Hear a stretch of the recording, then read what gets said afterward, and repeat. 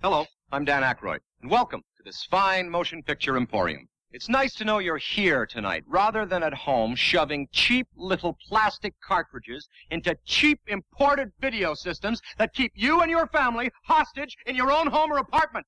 Now, let's face it, big screen entertainment is what it's all about. We've enjoyed it for years. Movies are great. There's nothing like a good movie, or even a bad one for that matter. Go. Welcome back, my friends, to the podcast that never ends. We're so glad you could attend. Come inside, come inside. I am Joe Spiegel, and sitting across from me is... Mike Sutherland. Hey, how's it going there, buddy? Let's go and fly, buddy. News and weather on the Tads. All right. So, yes, I'm Joe Spiegel, and of course, you could find me or follow me on Twitter at JoeSpiegel_Joe. Spell your name. Not everybody knows. Now I gotta spell my fucking name? Yeah, but see, the thing is if people don't know how to spell your name, they're like, hey, you can find me on the Twitter, and then they type in Spigel. Like, they'll type it in S-P-I-G-E-L. Joe. No, you don't need to. S-P-E-I-G-L-E. Underscore. Joe. Yeah, all one word. J-O-E. And mine, I'm Mike Sutherland, and you can find me at MPS, M Mike P Paul Sutherland S 5150 on the Twitter. MPS 5150. Right. So you got a little rant? Huh? Fuckface? Yeah, in a minute. What? Yeah, huh? I'll rant after we get the fucking intro done. Okay, well. Hey, look here. All right, well. You do the intro. All right, well, dude, I'd appreciate if you quit splitting things up. I told you I would do the intro after we do. I told you we would do the. God damn it! I did an intro segue. You did. I did. No, I told you I'd do my rant after we do the intro. All right, so this is our split episode. You pulled a fast one on me there, buddy. And then we're going to talk about that film. We're going to talk about my flick of the week, which is going to be the Split. What a great personality. The low-budget independent film called Cardboard Boxer. And mine will be Extraordinary Tales, the animated Edgar Allan Poe series. It's not a series, it's a film. The animated 5-story short film. The one with Guillermo? Yeah. You talked about it last week. No, I didn't. Dude, I just listened to it on the way up here. I didn't talk about the whole thing last week. I talked about a little bit of it. Okay, all right. But I talked about the Romancing the Stone, and I finished my Romancing the Stone, and I'm going to tell you this right now, that my theory is kind of true. Uh-huh. Because she has in her hands at the beginning of the story a finished novel. Uh-huh. Doesn't necessarily mean that the novel that she had just finished was the one she was bringing to her editor. Uh-huh. But she brings this novel to her editor, and as she's talking, and then this whole adventure happens, and then at the end, her editor is reading the novel, right? Yeah. And, of course, at the beginning she's not successful, and now she's a successful, rich. It's kind of weird how, she's not a successful author, and now she's a successful author after this whole thing. Yeah. Which is complete bullshit. So it's the whole thing happened, but it was a reimagining of everything that happened in the movie. Yeah. Her dream of Romancing the Stone. Yeah. So she met this Jack guy, Colton, and all this. So that whole thing happened except for like the most fantastic parts of it. She goes down to Cartagena to see her sister, meets this guy. That's what it is. Yeah.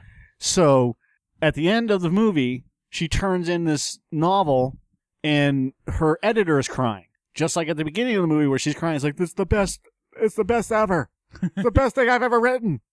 And that's my argument, is that the beginning and the ending is the reality. But when she wakes up and looks at the time, that's when the fantasy starts. Yeah. There we go. She was rich. Yeah, she was a wealthy novelist living in fucking West. She had a fucking yacht on Fifth Avenue. That wasn't her yacht. That was Jack's yacht. Oh, yeah, But that's not the point. The point is that all of a sudden everybody knows her. Yeah. Whereas before, in the beginning of the movie, nobody knew her. Yeah. Right? And she's signing autographs and all this other bullshit. So whatever. Anyways. I already did my intro. Take it away.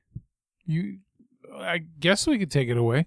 You didn't say take it away. I'll take Guillermo. it away. I'll take it away. Johnny. Okay. So. All right, here we go. Hold your ears, folks. It's showtime.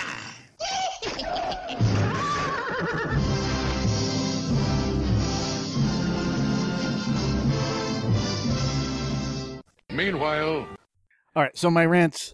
I'm going to keep it short and sweet. I'm going to try to keep it. I'm going to keep it as short and sweet as Rick and Morty. I am so done with fucking TV. I just, whatever. I can't stand what this culture has become for at least viewing pleasure. Yeah. We have millions of hours of TV and entertainment. Millions. Yeah. And yet the only fucking thing that you can watch are whatever the latest TV shows and releases are up until, with the exception of a few things, it's like 15 years. It's like they have a 15-year swing. So if you want to watch cartoons from whatever, if you want to watch Invader Zim, good luck, it's not on. If you want to, but you can watch Cat Dog. If you want to watch anything from classic Boomerang, and before Boomerang was bought by Cartoon Network, I'm going to look it up here. Classic Boomerang TV. All right. So, and now what they do is they run Be Cool Scooby-Doo, okay? They run Peanuts, Sonic Boom. This is on Boomerang, by the way. The Amazing World of Gumball, which premiered in 2014. Uh-huh. Boomerang is supposed to be a classic. They still do Courage and Dexter's Lab and Foster's Home, but that's still, Foster's Home premiered in 2012. Yeah. Okay?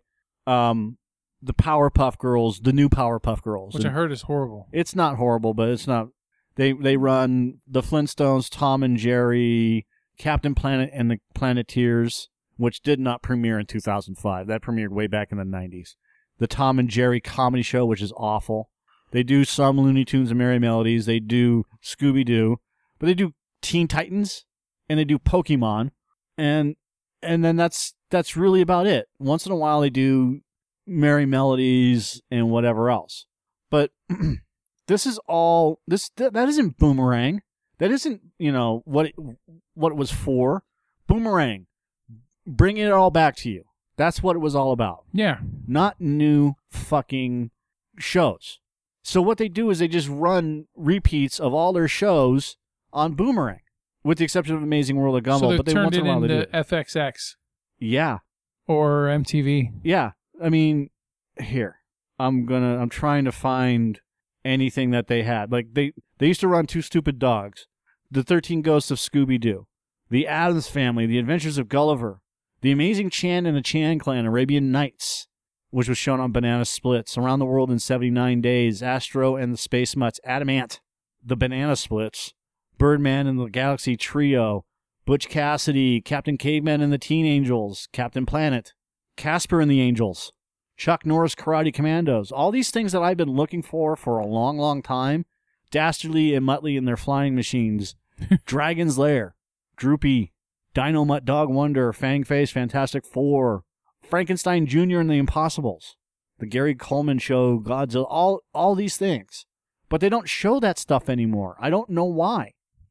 I really want them to bring back all of these old cartoons because it would be so much better than the 4 or 5 or 6 different shows that they show repeatedly, over these hour or 2 hour blocks, and it just gets fucking dumb. The Tex Avery Show would be great. I don't understand why they are doing this. My assumption is that because we're in the society of new, they want to pump out the new shit more than above anything else. Thundercats, Challenge of the Super. They used to have fucking Baby Huey on, which was shown on Casper and Friends. I mean, come on. This is fucking comedy. These are cartoon gold right now. And they refuse to do this. The Munsters, Mr. Peabody and Sherman, Bullwinkle, The World of Commander McBragg. The only thing I could think is that the Ant and Aardvark. They get lower ratings because they're quote unquote old stuff, and they don't get. Oh, it's not that, because this is all stuff people want to watch. Scooberang, every show Scooby-Doo cartoon and movie produced to date. They actually did that. Tunes and Tights, where title characters don't wear pants? Dude, I don't know. I the only thing I could think is that they just new shit. Yeah, all they do is want to pump out this new shit, and then they pimp it until you're blue in the face, and then they run it for a season or two, and then they show every single episode 156,000 times. I just don't understand it. It's not just this. Yeah, see, and I'm not the only one. Over the years, Boomerang TV channel's programming turned from the old shows it was created for to, so there was a petition for this. The petition is for Turner to understand that people want the old shows to return to Boomerang more than the new shows. This is a list of shows that we want to return. And it's not just this. I mean, there are tons of things, but most of the ones that are in this list are all Hanna-Barbera stuff, which they show a ton of Hanna-Barbera. Well, what about the Ruby Spears stuff? You know, everything that was released in the 80s by Ruby Spears, which is Rubik, The Amazing Cube, or, Saturday Super K with Donkey Kong and Q*bert and all this other stuff. I'm sorry, but it's garbage, and they should know better. I don't know why. Cartoon Brew had an interesting take on this. So let's see what Cartoon Brew have to say. According to Turner Broadcasting President Gerhard Zeiler, Gerhard, and Cartoon Network President Christina Miller, who made the announcement jointly, Boomerang will continue to air Tom and Jerry Looney Tunes, Powerpuff, but will add newly acquired contemporary series produced by studios around the world. The network will rebrand its on-air environment with new graphics, which mimics the style of Cartoon Network's logo, which is bullshit. Boomerang has always been a timeless favorite with multi-generational appeal. We see this as a unique opportunity to not only redefine the family co-viewing experience, but to grow and leverage our overall global kids portfolio and position it across all platforms in conjunction with Cartoon Network. Do you know what she just said there? Absolutely fucking nothing. Yeah. It's a unique opportunity to redefine the family co-viewing experience. Adults want the old shit. So if you want to redefine the family co-viewing experience, show the kids that are watching this stuff with the adults what the adults had growing up. Not this, we want to position it across all platforms and Cinesis and Synergy and blah, blah, blah. You're fucking garbage bullshit. More like they want the adults to conform to what they're already conforming the kids to, which is new. Right. Because if the adults are on board with the new shit, then they're also they're the main consumers, right? Because they're the ones with the money. So they'll keep buying the new products when they keep coming out, just like with the new iPhones and whatever else. New. Yep. I think that's a great idea. I've actually been thinking of that myself, especially with new thing for Boomerang, and if not being for Cartoon and Hanna-Barbera reruns, Adult Swim should be taking off main CN channel and made its own channel. Oh, please stop. I think it would be great if they did that and gave Adult Swim their own channel. But again, what doesn't make sense is, look, I don't know how it all works, but when you have cable companies that have over half of their channels, half of their hundreds of channels are advertising channels, why can't there be a Boomerang channel that's actually what are you talking about? Classic. You're talking about how they just they changed their format and everything, right? So why can't they What do you mean by advertising channels? On cable, there's just a shitload of that channels. Has nothing to do with fucking with the network. That's a cable thing. They do that on purpose. They're doubling up on the money. So what you're spending for your cable and what they're taking in for these private channels, they don't give you any rebates. They don't do nothing to give you a discount. And in fact, they try to sell you fear-based advertising to keep you with the company. Oh, if you do this, you may lose this. Okay, so what? Whoop-de-doo! I lose my cable? Oh, big fucking deal.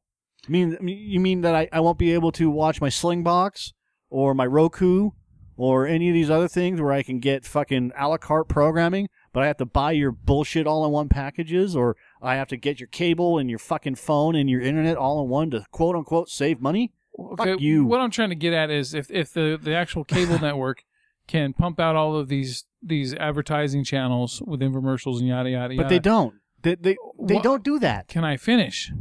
Why can't the networks have release multiple channels and give people what they want? Give them the Boomerang Classic channel and then have the contemporary channel, you know. Because it's all controlled.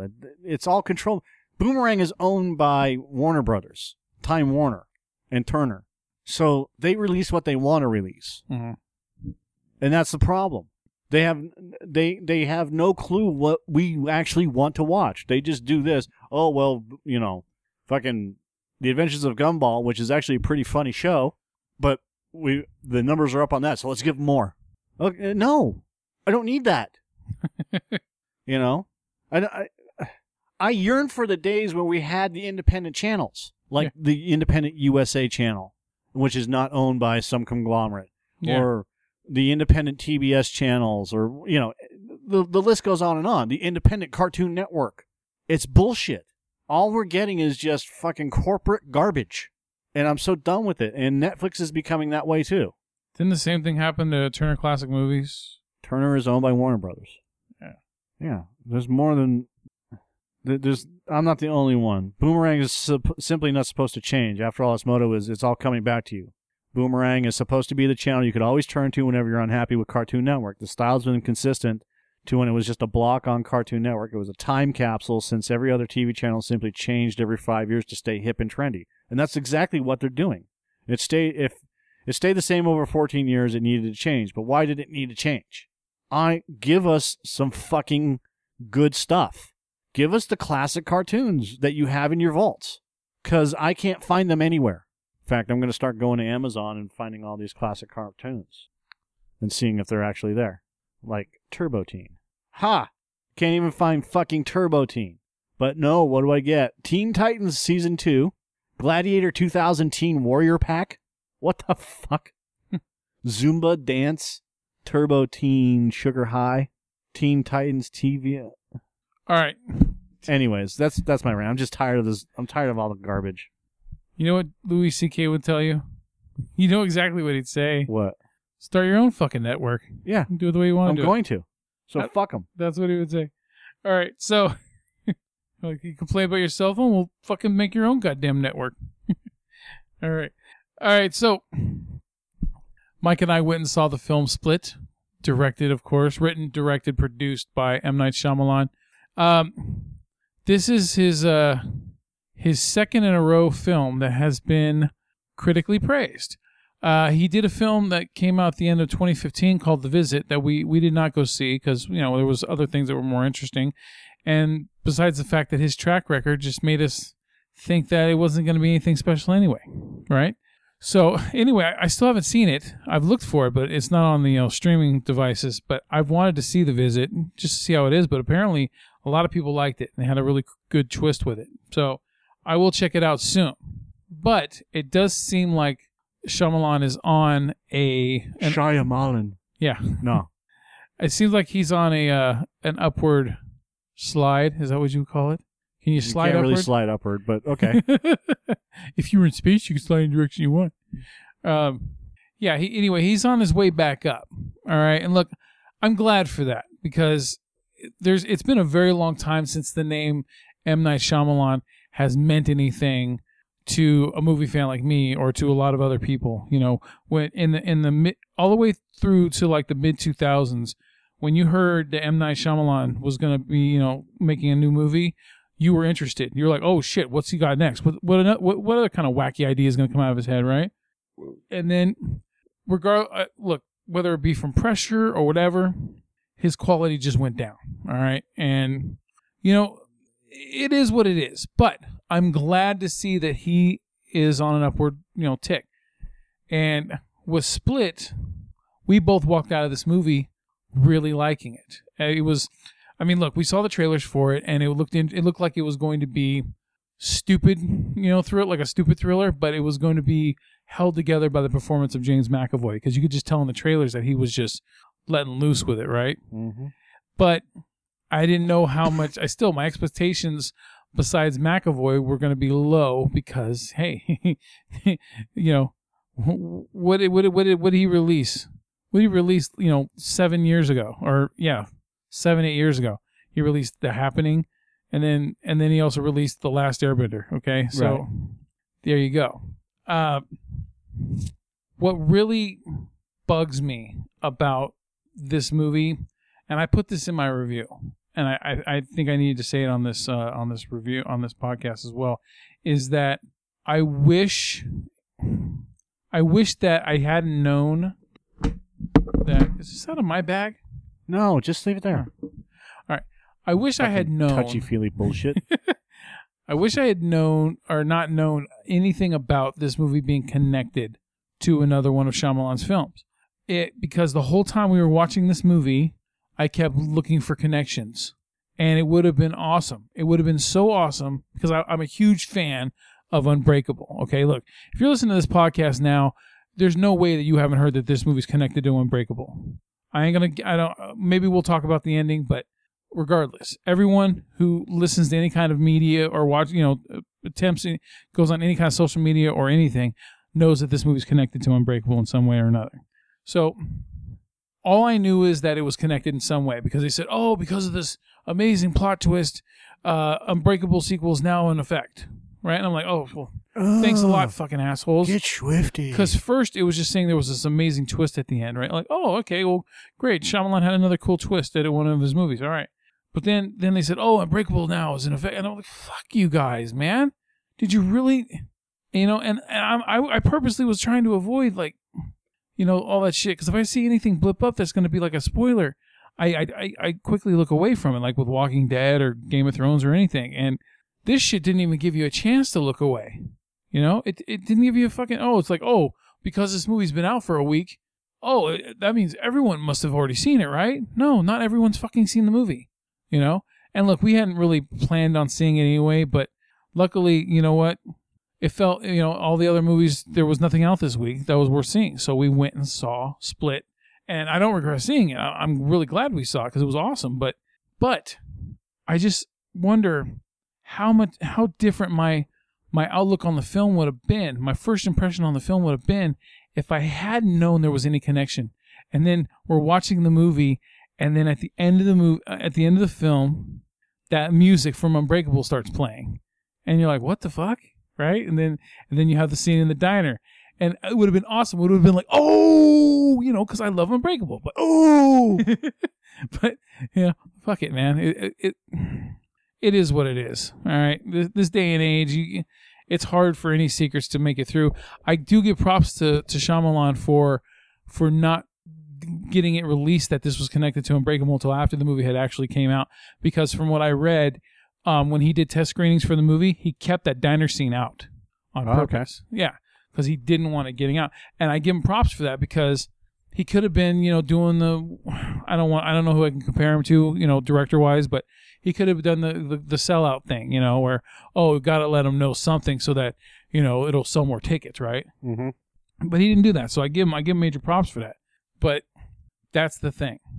I would like to go back. I think, well, look, I probably end up buying this movie. I'll probably end up buying it when it comes out on video, and I'll watch it again. And then that way I have no expectations, so maybe I can see it in a different light.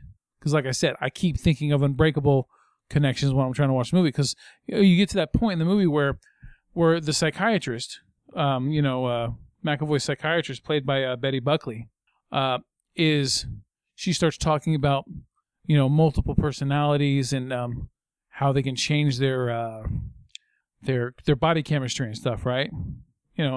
The way she was making it sound, because I already knew there was a connection to Unbreakable, I was already like, oh, well, this isn't this movie. This isn't what, it's just its own thing where it just has an idea, like, well, what if this is like the next stage and someone having multiple personality disorder?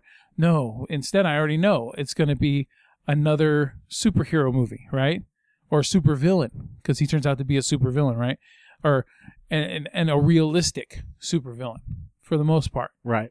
That was the point of Unbreakable, was it was trying to put you in a world where there were superheroes, but it was realistic and it wasn't overblown. It wasn't the fucking, the spandex comic booky shit. Instead, it was. If you've seen Unbreakable, you know what I'm talking about. But there was something that I have read on a couple of blogs, and this pisses me off. What really pisses me off is there are people that actually have what's called DAID, which is, you know, the forgive me. Dual personalities. Yeah, it's yeah. basically schizophrenia. Yeah. And they're all, oh, this movie's just trying to exploit that condition to make a movie about a murderer or whatever, right? And well, there was a couple of comment blogs feeds that I really wanted to comment on. Like, you know, I think it's selfish of you to use your condition to try to push, you know, what's going on with you and other people that have a similar condition like yourself because of a movie when you didn't even pay attention to the fucking movie. The movie's not exploiting multiple personality disorder. The movie is trying to create a next level of supervillain because it's in the Unbreakable universe. So the movie is about superheroes and supervillains. It's not about, oh, people with multiple personality disorder are fucking crazy and are gonna, you know, start killing people and shit like that. That wasn't the purpose of this movie at all. But yet they had to push that. You know, it was like the joint twins dyslexia thing from South Park or something, you know? Right. And look, I'm sorry that you have that condition. I really am. And I'm pretty sure the way it was portrayed in the movie is not like how you have it in real life. That makes the point even more, is that the movie wasn't doing that. But you thought it was because you weren't paying attention. Because you were already ready to jump down its throat because it was using something attributed to your condition for its own agenda, right? So, regardless, that bugs me. But I decided to leave it alone because this is one feed, man, where this girl, she went into this rant that was so long, and she kept explaining herself. And then someone else would say something, and then she would go into another long multi-feed rant, explaining herself again and feeling sorry for herself. And finally, I just got to the point where, you know what? I don't give a fuck. I don't care. I'm not even going to touch it. Nope. Fuck them. Because you're not going to be able to convince a person like that anyways. So leave it alone. My problem, I have very little problems with this movie, but here is my major problem with the plot holes. Uh-huh. First and foremost, they have cell phones. Yeah. The cell phones have trackers on them. Yeah. The father ended up, you know, in another town, right? His car is missing, et cetera, et cetera, et cetera. However, when it's all said and done, no trackers were used to find where the cell phone's last locations were, which would have been the zoo. Yeah. Okay? Spoiler. Secondly, the psychiatrist or the therapist, whatever she is, if she, and you know this as much as I do, if she detects any hint of problems, she is obligated By law to contact any agency that she needs to contact. Yeah. And the second time, well, the first time, she noticed a problem. Yeah. And you could see the fear in her face. Yeah. So instead of contacting any of the local agencies, she monitors him and then follows him. Yeah.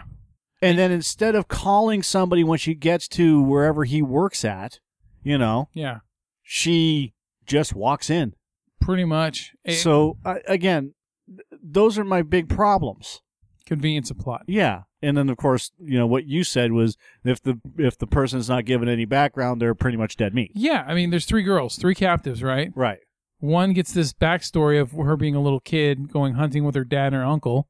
And her uncle wants to, when the dad's asleep in the tent, the uncle wants to play naked animals in the forest, you know, quote unquote. Yeah, that was pretty disturbing. That was, dude, that fucking I saw you, like, sitting there just cringing. Yeah, because, I mean, just seeing that fucking, and I like that actor because I've seen him in other things. Brad William Hankey, who I guess he played for the Broncos for a season, but right. He's a good actor. I've seen him on, you know, Orange is the New Black, and he did a really good job of playing the role because at first you couldn't tell if he was a bad guy or not, right? And then all of a sudden, when he did that thing in the woods, you knew it was like, fuck, man, because I knew it had to be leading to something. I just didn't know what it was going to lead to, right? You know, and it went that route. Yeah, and look, again, I'm not a fan of Shyamalan's movies. Never have been. I've seen 3 of them. In Sixth Sense, I've seen Unbreakable, which I truly liked. Yeah, and this one, and I was dreading seeing this one again. It's that whole I don't want to see it because of the movies that he's made since Unbreakable, which I just have no interest in seeing. But after watching Split, I was truly impressed with McAvoy. Yeah, you know, him having to go through all of these characters and voices. And, but that's the thing is, I don't really have any issues with this movie, save for the fact, well, here's the other plot hole. The guy that found the girl in the cage at the end, or in the jail, right? Yeah. So during the day, nobody else goes down into these halls. Nobody else has access, but at the end of the movie, when everything was happening and McAvoy's character escapes, he goes down, this dude goes down to have a smoke. Maybe because that part wasn't ever used. But the guy obviously used it to have a smoke break because he... Look, I mean, by McAvoy. I know, but smokers are habitual. Yeah. Meaning that they will go to the same place to smoke almost every time. Yeah. You know? And this guy, obviously, if he's a smoker, goes to this place almost every time. Yeah. So, and everybody knows that he's the maintenance guy, so he has an apartment, I guess, if you want to call it that. He's full-time maintenance, as he said. You know, they gave him a place to stay. Yeah. Which turned into 4 or 5 different rooms. Yeah. All of a sudden. It looked like he might have built them, maybe, the way that they were, the doors were made. Right. But again, I mean, wouldn't the owners of the zoo, or at least management, look, living in a zoo, I have no clue about. Yeah. But those are maintenance hallways. Those pipes. And when she was being escorted out, obviously, I mean, she was being escorted through a hospital area, or at least a holding area for the animals to be checked, a veterinary area. Yeah. And which wasn't that far away from where she was being held prisoner. Yeah. And yet nothing ever came of it. When the girls were running down the hallway, nobody saw him. When he's yelling, nobody heard him. Here's my only guess with that. My only guess, like maybe a deleted scene or something like that, where you find out that maybe it has new maintenance area somewhere else, and he just lives there, but it's now not used anymore. That's the only thing I could think of. That would be a plausible explanation, but it's a zoo. They don't just not use areas of the zoo. If there's an unused area of the zoo, it's shut down, it's blocked off. Mm-hmm. You can't get in, you can't get out.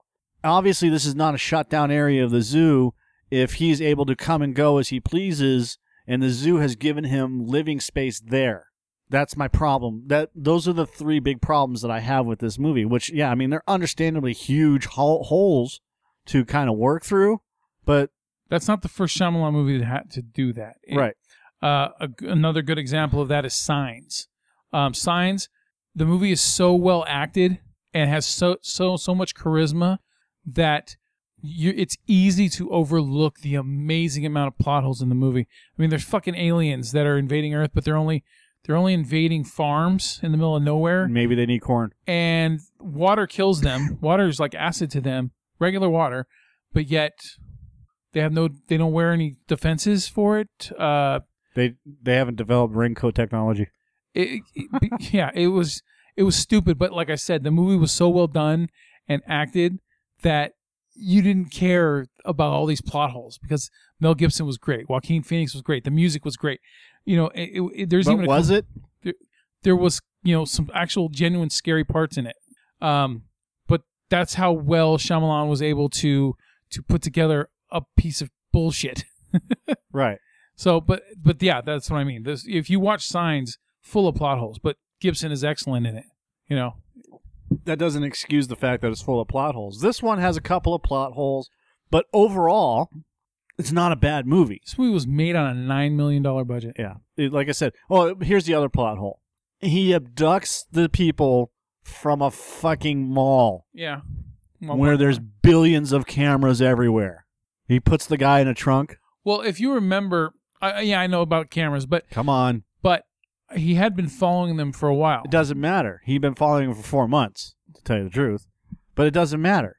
If you're in a mall, I don't give a shit who you are. If you're in a fucking Walmart, there's cameras everywhere. They will find you at some point. But here, that's it. It starts from this point. Dude was put into a trunk. Okay? Yeah. Now, in order for that to happen, there has to be no one around parking their car or getting out of their car or getting into their car. And obviously, this was a busy time of the year. It looked like it was Christmas. Possibly. And so they were out during the middle of the day during a busy time of year. Mm. Secondly, he abducts the girls, throws the dad in the trunk at a mall with their cell phones still on, so they can be tracked. Yeah. They end up wherever with their cell phones still. Now, hold on a second, because maybe I missed this. Now, was there any record of them having their cell phones after they were kidnapped? Yeah, because they were trying to get a signal when they were in the holding cell. Were they? Yeah, they can't get a signal. They were holding up their phones. Yeah. Yeah, it would have, and then they would have been able to track to the last tower it pinged off of. Yeah. Okay. And they couldn't hear the person walking through the fucking, not walking, but doing the McLean through the heating duct, and she falls through. Yeah. Nobody would come down to investigate that. The only thing I can think is because it's in that all the way on the other end of the zoo. But there's a security guard, and then when she starts talking, the security guard's like, "Who is this?" Like, the security guard wouldn't fucking.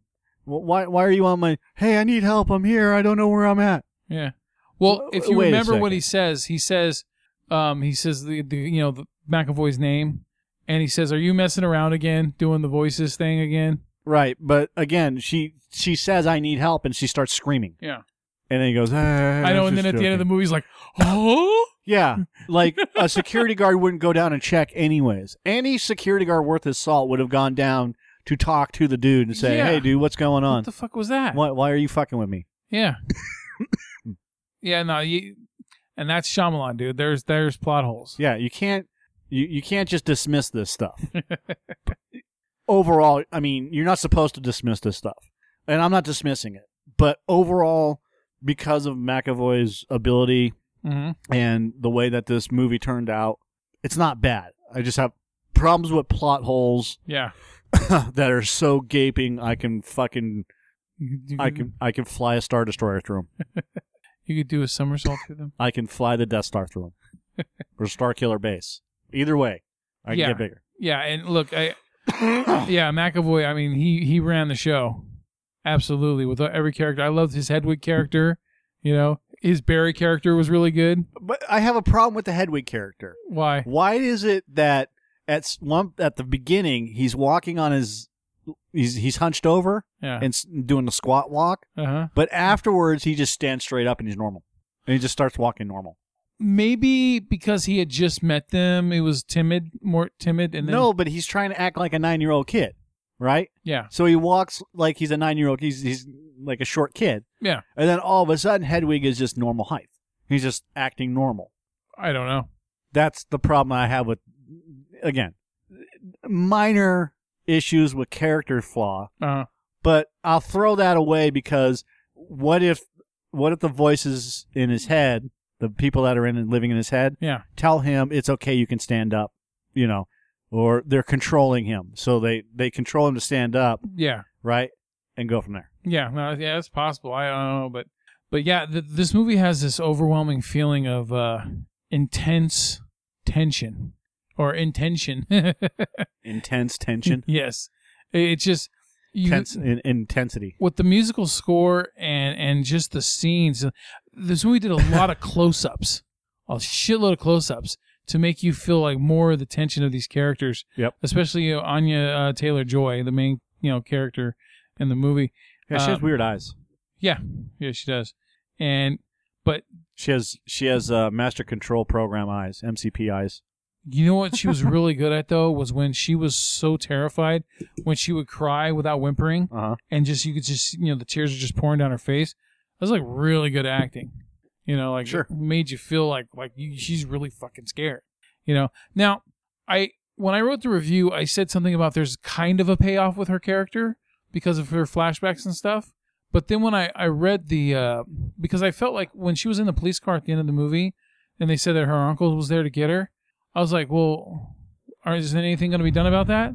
And then there's something I read in the synopsis for the film that the way she acted about it was like she was going to finally tell. Right. I didn't see that. Maybe I missed it because I was waiting for the Unbreakable connection or something. But I didn't notice that because Bigger picture, dude. What? You need to be looking for bigger picture in movies like this. Well, I know. And I'll admit that the fucking Unbreakable thing fucked my head up. So, you know what? You don't. No, you don't. Look, for you go to see movies to enjoy movies. Mhm. For me, I try to enjoy the movies. Yeah. And then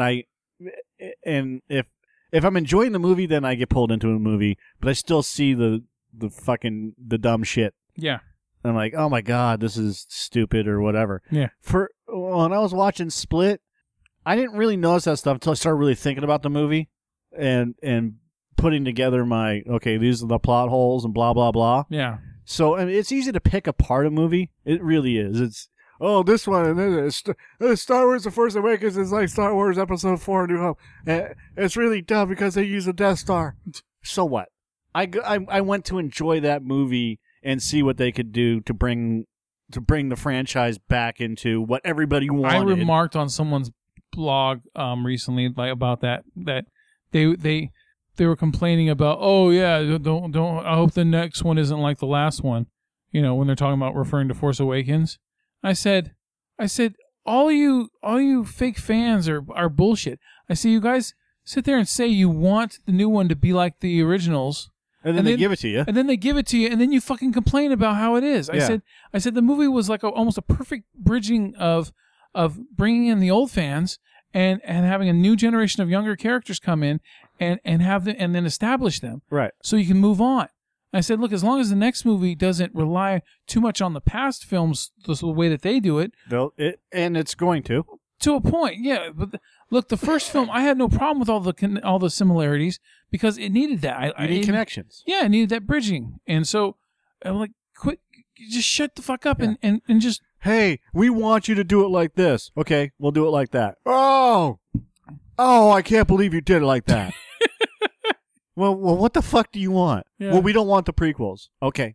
Well, tough shit. You got the prequels. You can't change it. Well, I don't like them. Well, you need to look at the context. You need to look at the subtext of the prequels. Yeah. And stop complaining about Jar Jar. I just watched this 10-minute thing about the Star Wars special editions, and it shows that all the little tweaks, like there's these minor tweaks, not the big stuff, but the little teeny, like blink and you miss them tweaks that Lucas did for like the Blu-ray versions. Like, for example, when he put eyebrows on Anakin. He took the eyebrows off. Well, no, he didn't have eyebrows. Now he does have eyebrows. No, he took the eyebrows off. You have them backwards. I don't remember. But and then just little things like that. It seemed petty, but it was funny to see some of those. I could give a shit less about those stupid tweaks. They're fucking Lucas's movies. He'll do what the fuck he wants. Well, not anymore, but when he could, he would adjust them. And he said to everybody, "These are my movies. Yeah, they're not your movies. You didn't direct them. You didn't pay the money. You didn't produce them. You didn't write them. You didn't do anything. You paid to watch a movie that I created. I created this entire this myth, these movies, and I get shit for it. And then you love them, and then I create these prequels, and I get shit for it. But then you love them, sort of. Yeah. But you mostly hate them because they're not whatever, and I'm raping your childhood and blah, blah, blah, blah, blah." And then I read this thing called Rings. It's not the fucking movie Rings. It's The Ring Theory. The Ring Theory. And it's not just for Star Wars. The Ring Theory works in a lot of stuff. Lucas made this. The Star Wars Ring Theory is first, last, middle, middle, third, first. Yeah. No, hold on a second. 1 and 6. 2 and 5. 2 and 5. 3 and 4. 3 and 4. Is that right? Yes, that's how it is. And these rings are concentric rings, so that when you see everything that's going on in Episode 1 of the prequels, well, that mirrors everything that happened in Return of the Jedi. And Lucas had said back in '97, the ending of Return of the Jedi is the beginning of A New Hope, Phantom Menace. Of Phantom Menace. Yeah. And we all took that literally, saying, celebrations and yada, yada, yada. And he opens it up with the Jedi going into the squad, the Trade Nudie, Federation the Trade ship. Federation ship. What he was saying is that I wrote this entire series, and you guys, I'm gonna fuck with your heads now because I'm going to do it the way that I wanted to do it, and you're not going to get it for 20 more years. And then after 20 years, you're going to go, holy fuck. Well, it's been 20 years. And somebody just came out with this holy fuck. And here's the kicker. Here's the whole kicker. Lucas put it in his script back when he released Star Wars, before it was Episode 4, but back when he released Episode 4, and when when fucking Darth Vader looked at him and said, "We meet again. The circle is now complete." Yeah. Okay? That's the fucking kicker. That right there tells you all you need to know about all 6 of those films. Now 7, 8, 9 now. But what Lucas was doing was creating this whole fucking wackadoo trilogy well, it's not a trilogy. It's these 6 movies. Sextology. broken up into 2 trilogies. And the Ring Theory is absolutely fucking mind-blowing because that's exactly what he set forth to do. Scenes, everything. I mean, if you read the Star Wars Ring Theory, it's so fucking in-depth. It's crazy. And you're like, holy shit, you're absolutely right. So that's how that works. Anyways, as far as Split goes, I know we got off on a little tangent. As far as Split goes, look, I mean, Shyamalan can do whatever he wants. It's his universe. It's his toys he wants to play with. The problem is that he doesn't think about the holes. He doesn't comb over his scripts. It's like he tries to do the big stuff, and he concentrates too much on the big stuff and forgets about the little things. Yeah, that's exactly... Fuck, I should have put that in the review. That's exactly the problem with most of today's movies. Yeah. You know, since the age of the blockbuster. But I will say that it's really cool that he decided to make a connection to Unbreakable. Right. Because I wondered if they were ever going to do another Unbreakable. You know, because like I said, I that's one of my favorite, Shyamalan movies. Well, we'll see. So, I mean, there are rumors that he was going to do Unbreakable 2, and then this movie comes out, and you don't expect it to be a connection. Yeah. And then, he's calling himself the Horde and whatever else. Yeah. And so the rumors are true. He is going to do another... Yeah, they've already authorized that they're going to be doing an Unbreakable sequel, which is also going to be a Split sequel, because from what I understand is that it's going to be a standalone film, but it's going to bring together McAvoy's character and Willis's character in one way or another. Great. So we get to see Bruce Willis phone it in. It'll be unsplittable. Cool. Split breakable. I'd say unsplittable would work better, but yeah. So yeah, I mean, look, I know that now the hype's going to be built up. He says he's got a really cool idea for it, so I hope he's right. So, I gave this movie a 7.5 out of 10. Really? Yeah, this is a 3-star movie. This is okay. Like you're right. There is problems with it. They don't go into enough detail about the Kevin character. Kevin, was it Kevin fucking Wendell Crumb? Yeah. You don't really know anything about him except that his father died on a train, which the rumor is that the train that Bruce Willis survived on at the beginning of Unbreakable was the train that his father died, that Kevin's father died on. Okay. There's that rumor. And so that's how they're connected in one way or another. But, yeah, I got little problems with the movie, of course. But McAvoy's performance is so goddamn good, and the movie's watchable the entire time. And I love the Unbreakable connection. So, yeah, 7.5 out of 10. It was good, and I'm glad that Shyamalan is getting back up to form. Okay, I gave it a 6. Plot hole filled form. I gave it a 6 because, frankly, there's too many plot holes. Even though when we walked out of the theater, you're like, I'll give it a 7. Yeah, Then you thought about it. I had to readjust. I'm not adjusting it by that much. Yeah, I thought it was a good movie. It's better than average. Yeah, but the plot holes bring it down 1 point. I can see that. So, all right. So as of today, Rotten Tomatoes 4 Split is at 75% approval rating. Okay, we're both wrong. Yeah. Well, because I predicted, Shyamalan wasn't going to get very high. But yeah, so I did a 60 and you did a 32. Shit. So You're closer, you win. So yeah, good movie. I highly recommend seeing it, especially if you're a fan of Unbreakable. Okay. All right. Next. All right. So my flick of the week is going to be the 2016 film that is on Netflix, not a Netflix original, called Cardboard Boxer. It currently has a 38% approval rating on Rotten Tomatoes, which I can kind of understand because the movie tries to do two different things.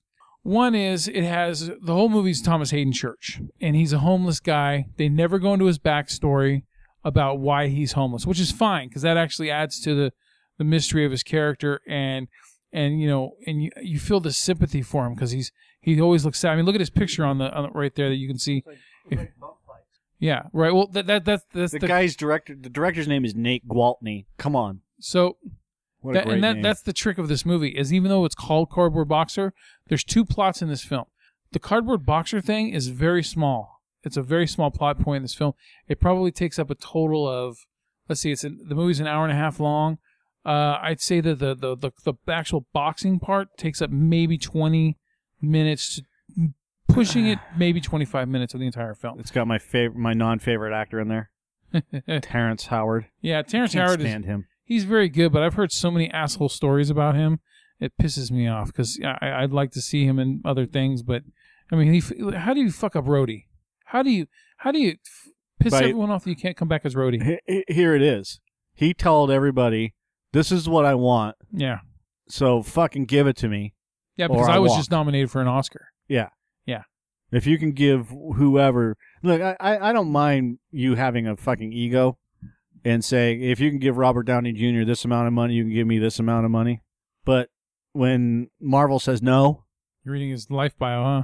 Oh, okay. Watch. See, I don't believe some of this shit either. Like, Howard experienced a rocky childhood enduring disciplinary beatings from his physically abusive father, and even witnessing his father stabbing another man when he was just 2 years old and the Santa Lion slaying. Bullshit. How many 2-year-olds can remember that? I don't remember shit from being 2. The killing resulted in Tyrone spending 11 months in jail for manslaughter. Really? No, see, I'm sorry. I just don't buy this. All right. He found out about it. He's like, oh, God, I remember that. No, you didn't. So, yeah. That he would have had to take a 50 to 80% pay cut and he said no. And I don't buy that either. I don't buy that Terrence Howard was going to take a 50 to 80% pay cut for his... To have a bigger role in part 2? Yeah. Sorry, I don't buy that. Let's see, the movie made way more money than it was projected to make, and they're going to offer him 80% less for more screen time? Right. No. So, more like he came in and said, I'm Terrence fucking Howard, pay me. And they're like, fuck you, we're Disney. We'll just replace you with a better actor, Don Cheadle. And more people like him anyway. He answered a call-in question on Bravo's late-night chat show and dished some surprisingly candid dirt. It turns out that the person I helped become Iron Man, when it was time to re-up for the second one, he took the money that was supposed to go to me and pushed me out. Really? Really, Robert Downey Jr. took the money that was supposed to go to you and pushed you out so that they could have Don Cheadle, who is a better actor, more accomplished, a nicer guy. Yeah.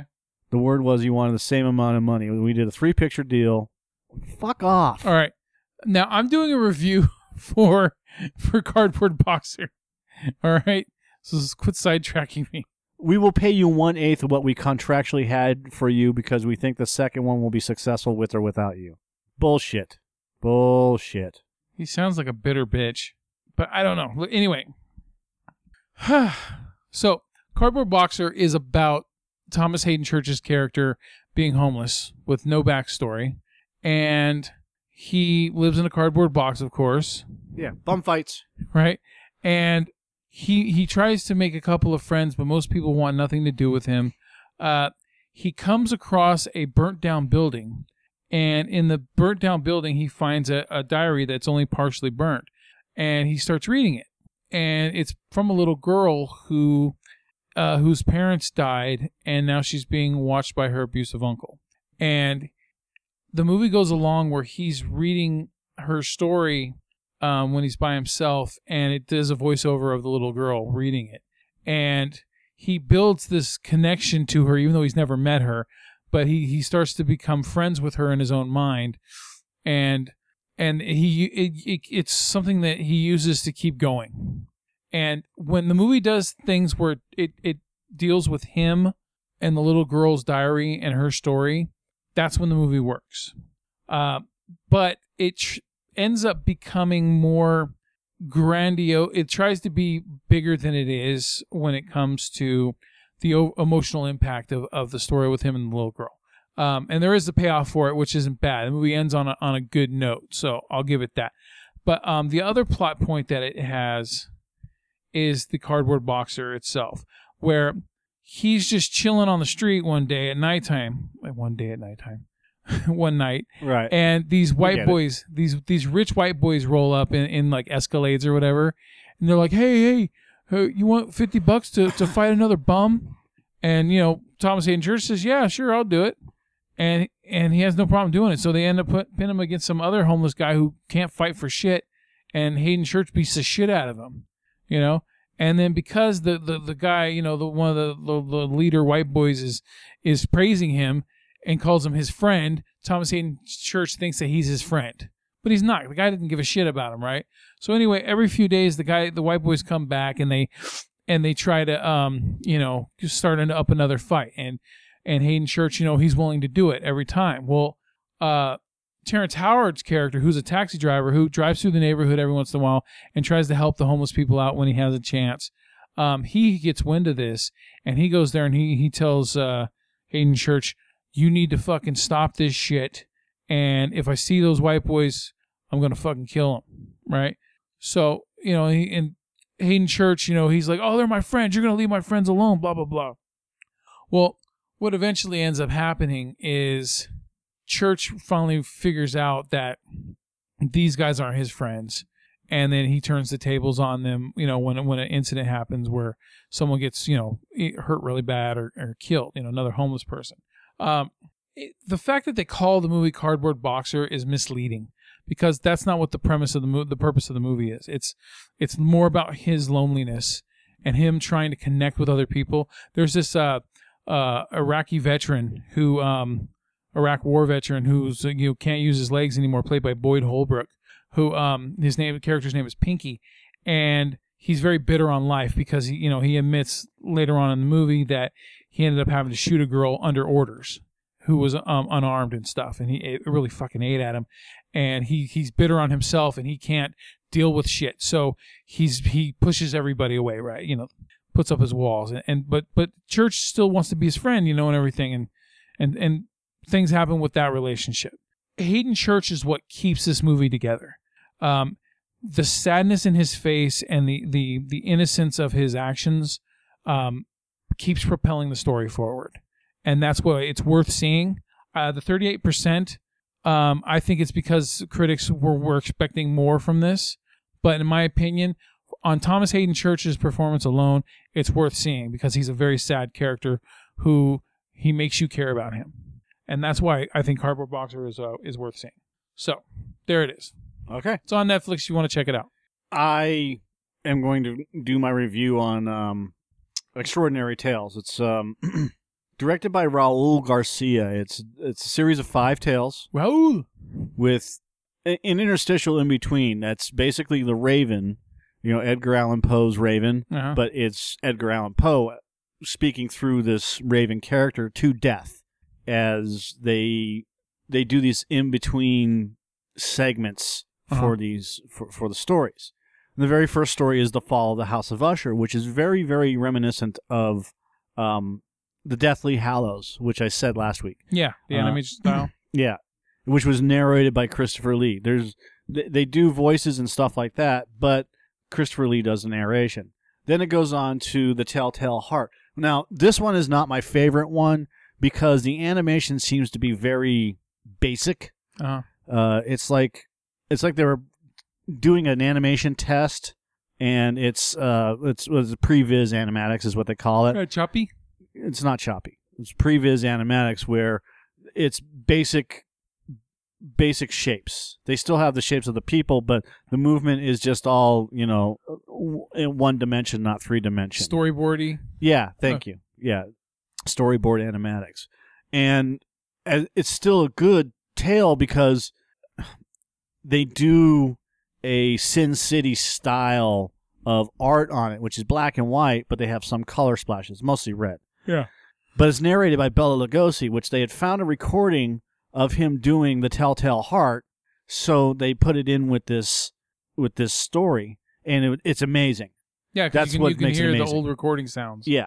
And then the next one is the facts in the case of M. Valdemar, which is narrated by Julian Sands, and the last three of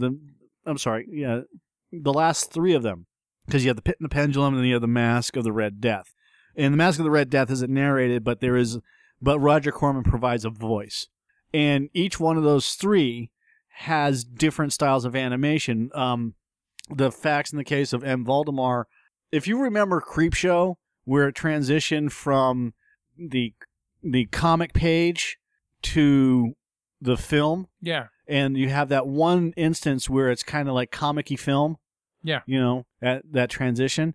Well, that's what the facts in the case of M. Valdemar is kind of like. Okay. It's like that. It's like those transition pages from Creepshow and Creepshow 2. Where's my cake, you bitch? Yeah, and it works. It works really well. It's very, it's very comic booky, the way that they have the art, and it's all hashed out. Hashing means, instead of using regular shadows, they do a hash. They scratch the pen across it, so it's like these slashes. Yeah. And I've always disliked that kind of art, but, for me, when you use that traditional art, it works in these cases. Yeah. I don't care for that style. I don't care for the comic style of hashing this inking hashing thing. I always thought that if you're gonna draw something, if you're gonna draw something, then it should be more true to life than anything else. I've always disliked that hashy, and I'm trying to bring up. See, like if you look at this, there's a picture I'm showing. It's a picture of a skeleton. It's very Creepshow looking. Yeah, and do you see how the art is all set up? Mm-hmm.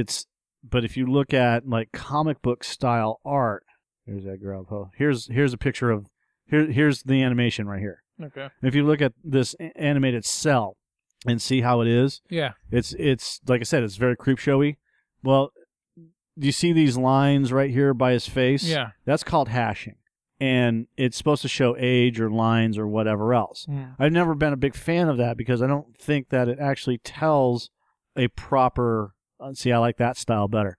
Yeah. It gives a proper look to the art. Because the hashes are just... For me, they're excuses to make it look like it's used or whatever. And some people just go way overboard. I like the more traditional style of art where if you're going to do shadows on people's faces, do shadows on people's faces, and block it properly. And then you have ones that, like, I'll show you, like Bernie Wrightson, where, I'll just do that. Doesn't matter. Like Bernie Wrightson's art takes it to the extreme. Here's a piece right here. The piece that we're looking at is called Master of Horror, Tribute Birthday to Bernie Wrightson, art by Bernie Wrightson. This entire piece was done with single line art. So every piece that you see, every inch of this piece of work for Frankenstein is done in a hash style. That's not that. So he drew it, but he went through and did the line thing. Yeah. So that every single piece of art that you see and that I'm showing you right now, and the way that he did it is done in a. God. He just hashed it. That looks like it would take forever to do. Yeah, it did. But it's amazing the way he did it. I'd love to see a full-blown animation done in that way. I'm trying to find a bigger picture so I can show you the art in and of itself. But I have to log in. Fuck you, Pinterest. Anyways, so for me, when it comes down to that type of art and the way that the way that it's set up, Yeah. I enjoy it. I love art. I truly do love art. But for me, the way that, like, there's Texas Chainsaw. See, that's very Leatherface. similar. Texas Chainsaw Massacre. Swamp Swamp Thing. Thing. Yep. He's an amazing artist, dude. There it is. Do you see that? Do you see all the lines? Yeah. That's all it is. It's just lines. Not there's very little actual, outline. Like he drew the hand. No, that's all hashed lines. That's just shadow, light and shadow. That's all it is. It's amazing. Yeah. And you're right. It would be fucking incredible to see a piece of animation like that. It'll take forever, though. Oh no, you can actually do it. See, you see the clouds. Yeah. So, and then that piece right there. You see, if you look, I'm showing him a Frankenstein piece. Well, he didn't like that picture because the body is way off proportion. So that's actually from the there's an extras book for Frankenstein.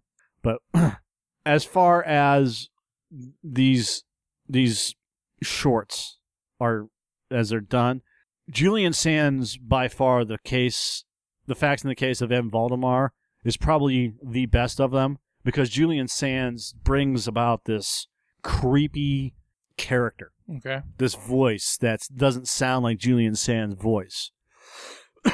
Christopher Lee just does his voice. He reads it. But he does it in such a way that is amazing.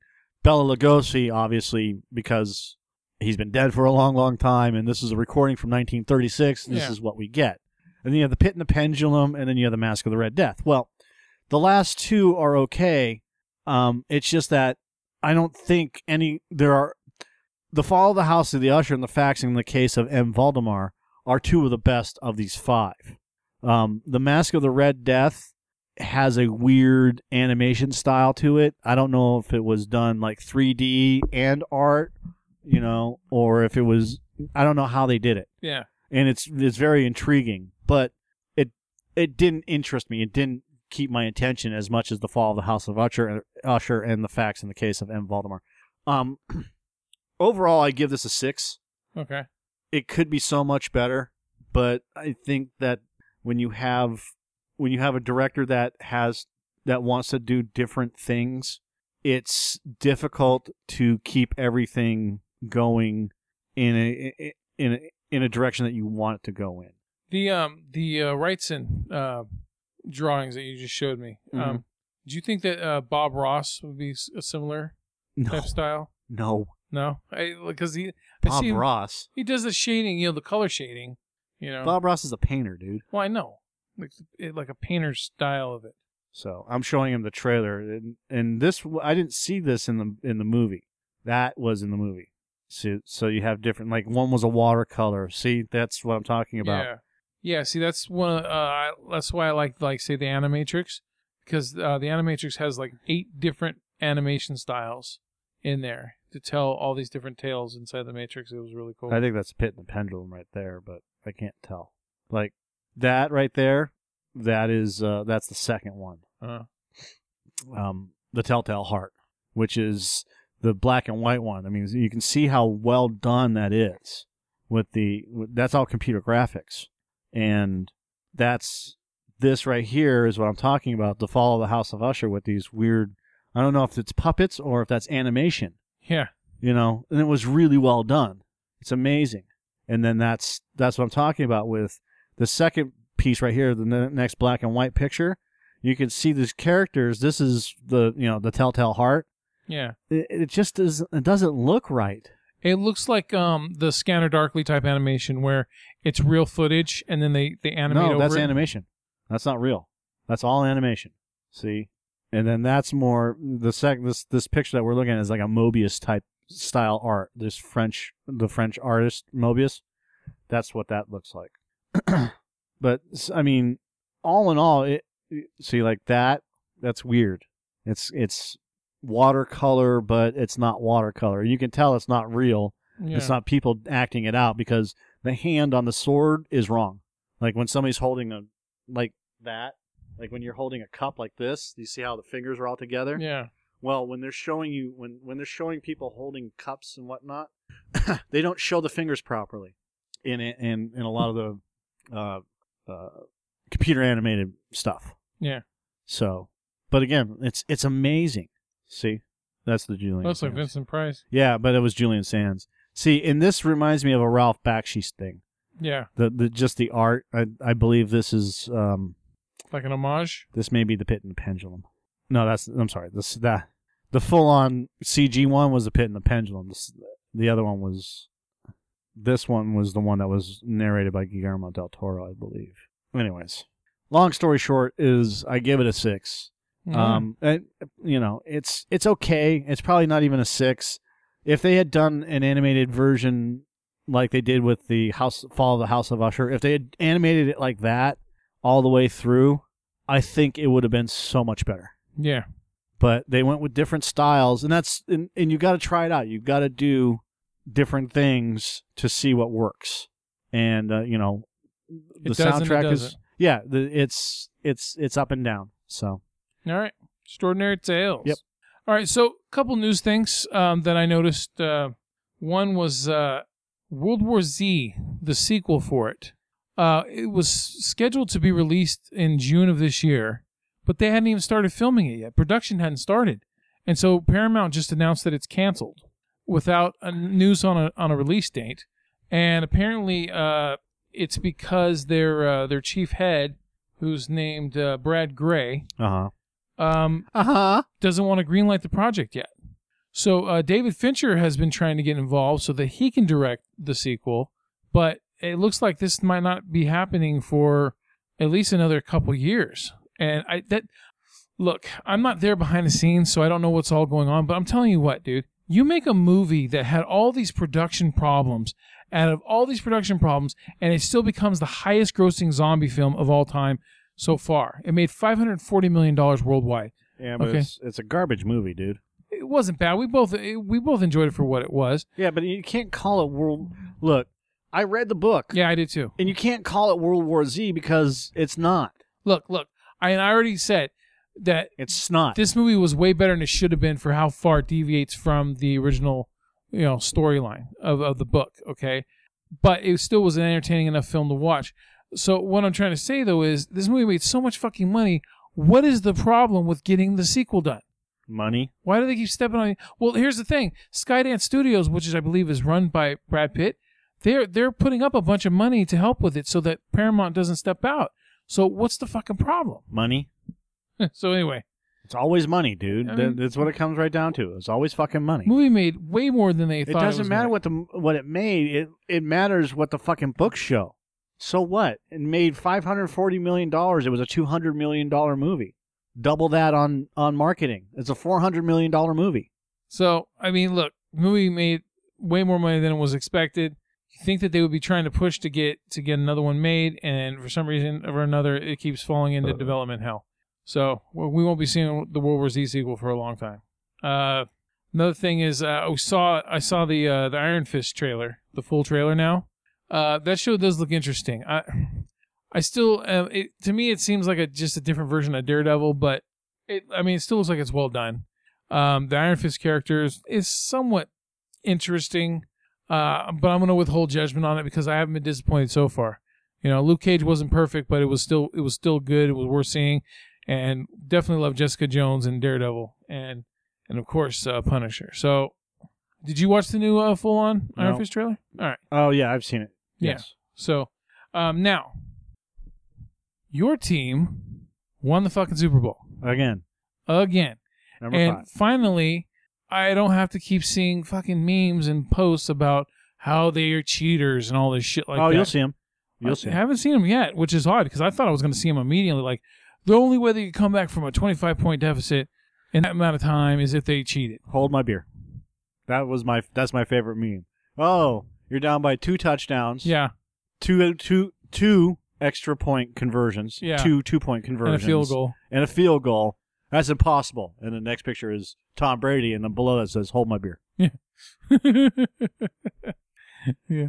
Now, I mean, there is some controversy because people are saying, not people, but people are bringing up the fact that there was a thing that they saw on TV that says Patriots win the Super Bowl with a touchdown, right? With a touchdown.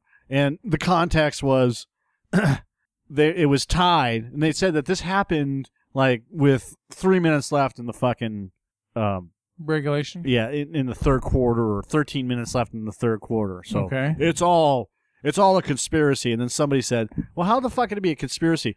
Why the fuck would Roger Goodell write a script for a team whose fan base fucking hates him, Yeah. who the team has been known to talk shit about him, and have been wearing shirts and making commercials that say Roger that, or Tom Brady shirt, which he has a Super Bowl shirt with 4 rings on one finger Yeah. and 1 ring on his middle finger on the other hand, but it's not doing it's showing, it's like doing the Elwood Blues thing, Okay. but it's still on the middle finger. So there's context. And there's another one that Matt Patricia was wearing a shirt that basically said, "Fuck you, Roger Goodell," right? Yeah.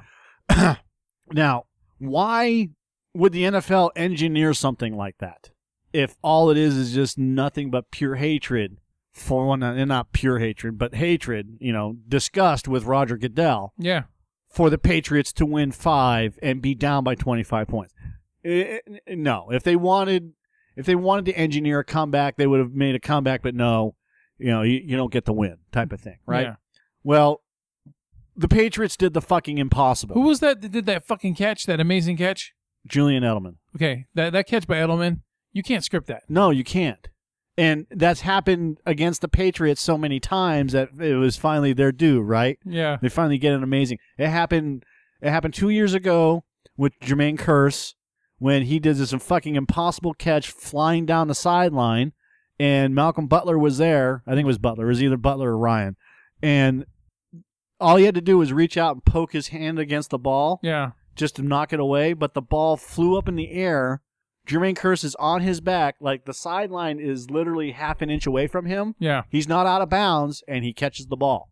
David Tyree and all these other motherfuckers that have made these incredible catches against the Patriots. Now, the Patriots won the Super Bowl where Kearse made that amazing catch. But, again, there have been some just amazing, amazing plays against the Patriots. They finally get one. Yeah. And they go down to score and tie it up. What was your reaction when they? What do you think my reaction was? I don't know. I 'cause went fucking completely nuts. Did you? All right. Because I don't know. I've never watched the game with you, so I don't know. Yeah, we were sitting there, and it was 28-0. I'm like, fuck, it was 28-3. They were down Yeah. 25 points. I'm like, this game is over. It's a fucking blowout. Yeah. It's going to be 41-10. I'm just going to sit here and enjoy it. Happy for the Atlanta Falcons, Yeah. right? Wanted the Patriots to win. And then we're getting down to it, and the fucking Patriots, they're 25 points down, and they get a fucking score. Yeah. At Now the end of they're the- 19 points down. That they get a score at the end of the third quarter. Yeah. And they're 19 points down, and I looked at everybody and I said, okay, here's the deal. They could actually win this game. And everybody's like, what? I said, they could win this game. If. They need 2 scores and a field goal. Yeah. And you can do that in 15 minutes. Yeah. It's damn near impossible. Yeah. You got to have the other team go 3 and out every time. But and then they scored again. They got the fumble. Uh-huh. They score again, and now it's 20-28. I'm like, okay, they can do this, but they have to get a touchdown. They either have to get 2 touchdowns or a touchdown extra point, or I'm sorry, because they missed the extra point. Yeah. A touchdown, a 2-point conversion, and a field goal. Yeah. They replayed it. You can hear the dong. Yeah. And this is like 7 minutes. They were down 19 points. 7 minutes left. Yeah. And they score 19 points in 7 minutes. Yeah. They scored 19 plus 6 is 25 plus 6 is 31. They scored 31 points in less than 10 minutes. I think about 10 to 12 minutes. They scored 31 points in 12 minutes. That consists of the third quarter and what was left of the fourth quarter. Yeah.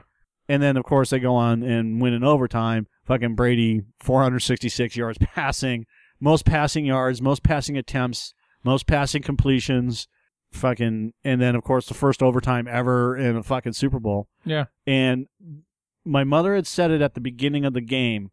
These guys, because Atlanta was just fucking all over the place, right? Mm-hmm. And she goes, just watch.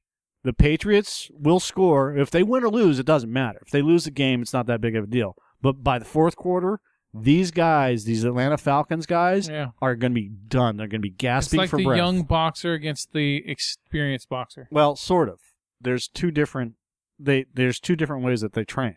The Patriots, up until the week before the Super Bowl, there's 2 hills behind Foxborough, and they have yard markers on them. And one's a very steep hill and one's a gradual hill. And they make them run the hills. If there's fights at practice, you run the hill. All practice. You don't get the practice. You get to run the hill. And that's that. They were running the hills, and they've been doing it all year. So they're, your week 23 or week whatever it is. Yeah, week 23. And this is what Martellus Bennett said. You're having us run the hills and it's week 23? And they're like, yeah, that's what we do. Okay. I'm just, he was just asking. He's like, I've no other team that I've been in is Chicago Bears or whatever else. It's discipline. It also builds up endurance, and it gets you in shape really fast. Well, and then also it's just like when you put extra weight on your baseball bat when you're just practicing. You do it so many times that when you're doing it for regular, it's not as strenuous, and it's a mental thing. Yes and no. No, one prepares you for the long term. The other one just helps you bat better. If your you're analogy running is up fucking and down stupid. constantly up a fucking hill, and then you have to run on a field, guess which one's harder? I understand what you're saying, but it's not about. That's not what it's about. It's about building up your endurance and being able to last an entire game without gasping for breath, unlike what the Falcons did. That's why the players that play at Mile High Stadium, they hate it because they can't catch their breath. Yeah. Now, teams that are prepared for it, people like Jerry Rice. That's why Jerry Rice was so good at what he did for so long. Yeah. There's a hill in San Francisco, Mount Tamalpais. I think that's what it is. But there's a hill in San Francisco, and he would bring people from other teams to run this hill. And one of them was Deion Sanders. When Deion Sanders first joined the team, Jerry Rice said, "We run the hill every day." And Deion's like, "Oh, I can outrun all of you." Yeah. And Jerry Rice is like, "Go for it, brother." So he's trucking on up the hill, and here comes Deion Sanders, just hauling ass, right? "I'm gonna beat you all," blah blah blah. Here comes Jerry Rice running up the hill, and there's Deion Sanders pretty much puking, out of breath. And Jerry's like, "I told you, it's not as easy as it looks, but yet you don't want to listen. So once you start listening to me, and you start training properly, you're going to be a better player." And that's what happens. And that just got out there. And he would actually have people come from different teams to train with him during the off season. Yeah. And he set up this whole training regimen. And that was one of them. Run the fucking hill. And that's why he was so good for so long. And the Patriots have taken that to the next step. So I brought up the Super Bowl for 2 reasons. One was so you could brag about your team, which you have. Yep. And one of the greatest dynasties of all time. I give them the props on that. The other thing was there was some cool trailers that showed up during the Super Bowl. I ain't going to go into the commercials. Fuck the commercials. I don't care about the commercials. Commercials suck. Just the trailer spot. Well, the Melissa McCarthy one was funnier and shit. But other than that, the Stranger Things season 2. Yeah, that looked pretty cool. That looked pretty fucking cool. I like the Ghostbuster outfits that they were wearing. The Pirates of the Caribbean. That looks fucking good. Yeah, it really did. With the Johnny Cash song. Yeah. See, now that's a song that I don't mind listening to in its proper context. Yeah, and see, my only problem, though, is that I can see this trend where they're going to start putting Johnny Cash in fucking everything, and I don't want them to. They're going to, but deal with it. Just like the Logan trailer and shit. Anyway, that looks really cool. The Guardians of the Galaxy trailer. At the end, where look out! Yeah, what's her name? Nebula. Mantis. No, Mantis. I'm sorry, you're right. Mantis gets hit with the fucking meteor with the boulder or whatever. The fucking flaming boulder. Yeah. And then he's like, "Look out!" I tried. Yep. But what bugged me about those, like they have the trailers and stuff like that. Uh-huh. See the extended version online. Yeah. Fuck you. I am not going to go see the extent. Just show me what you have. They can't. Well, they could, but I understand why they didn't. Because it's like, what is it, like 3.7 million for every 30 seconds? It doesn't matter. You're going to spend that money anyways. You already spent that money. I get it. Whatever. It is what it is. You spent the fucking money as it is. You spent enough money that you spent $10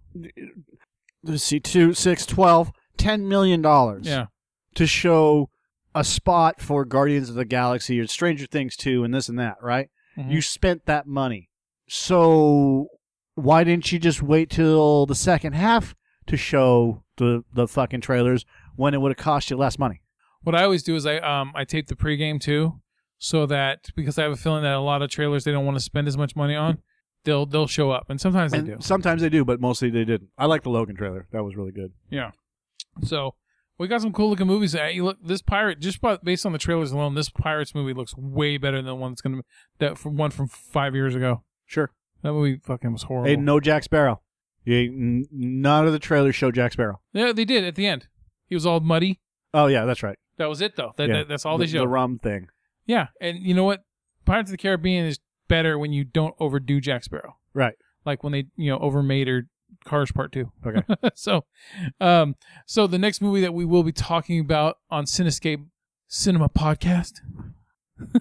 Jesus Christ, dude. It's really easy. A Cinescape movie podcast. Thank you. So, brought to you by a couple of average Joes. Not brought to you by. Well, Stop I'm Joe, saying you're that. Mike, we're a couple of average Joes. Stop saying brought to you by.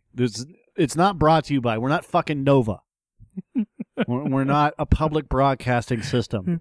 So it's a couple of average Joes presents. So, and don't forget to check out my Twitter feed. At Joe Spiegel _ Joe. I don't have anything to throw at you. That's so. And the Mike's Shut up. FPS 5150. Blah blah blah. So, the next film we will be seeing or talking about on a couple of average Joes will shut up is going to be John Wick Chapter 2. All right, it's been almost 3 years or 2.5 years. We're ready to see John Wick kick some more ass again. We love the YouTube videos, all the training. We're ready for it. All right? I just showed Joe a card I got from TX10018. He's a member of the 501st. Mm-hmm. His name is Anthony Lopez, and he lives here in Sacramento. And is his middle name the Tiger? Yeah. His name is Tony the Tiger Lopez, and he ran for mayor. You know that? I don't fucking care. Sorry, go. No, I didn't. I also didn't wave to him every day while he was running in Auburn. I didn't know he was running in Auburn. Yeah, he used to run Auburn. I think it was Tony. One of the professional boxers. Yeah. Lived here in Auburn. You look like a boxer. And every day as I was driving to work or driving to school, he would be running the same route on Highway 49. So I just waved for him every day. So, anyways, this guy is part of the 501st, and I met him a couple weeks ago, and I haven't said anything about it, but they build their own armor. They do a lot of good stuff for charity. So check it out. It's just check out the 501st Star Wars cosplay stuff, and they have different garrisons. I don't know. I don't know the exact word. Anyways, they have it's the 501st, but there's different regiments of the 501st. They're all still 501st all over the world. So then they do all these charity events for kids and whatnot. In fact, if you go to baseball games, Star Wars night, most of those guys are the 501st. So that's pretty cool. Anyways, I wanted to throw a shout out to him. He's a cool guy. I took a couple pictures of his jacket, So that's it. All right. All right. So for Cinescape Movie Podcast, I am Joe Spiegel. Mike Sutherland. All right, we will catch y'all again. Bye-bye. Okay.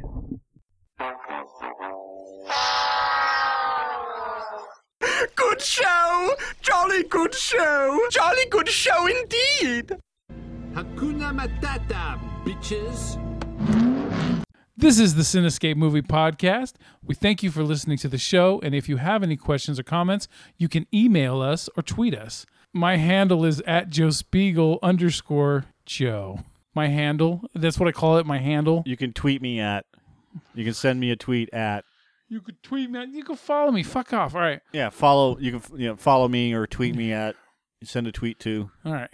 Follow would be better. You can follow me on Twitter. You can Twitter me. You can follow me on Twitter at Joe Spiegel _ Joe. And for me, it is at What about you? MPS 5150 because I make it easy. Yeah, you do. Well, that's the end of the show. Thank you for listening. And please remember, share the podcast. Hey. What is it, Joe? Yeah. You see that little button over there? Yeah? Yes. All you What gotta do, button? the little share button. Which button is that? It says share. Sometimes it's a little arrow that goes in a circle Regardless, it's there. or more. So share. Share. Share that podcast. Click that shit. It's simple. Please. We do put some work into this. Not a lot. Not as much as we should. But still, all you have to do is click the share button. Yeah. Click anything that says share. Like on our movie reviews, there's a Facebook share and a Google Plus. Pick one. We prefer Facebook, but, Spread the love. help us grow. Spread the love, and we will spread our legs open for you. No, we won't. I take showers. Well, what is that one? Show the balls? Open your balls. Open your balls. Share, yeah. Share the show. Share the hell out of it. Share. Give her some love. I sound like little Nicky. Have a good night. This is the end. It's the end. Finito! The end, I tell you! We're all going to nibble the dust! Or go fuck yourself.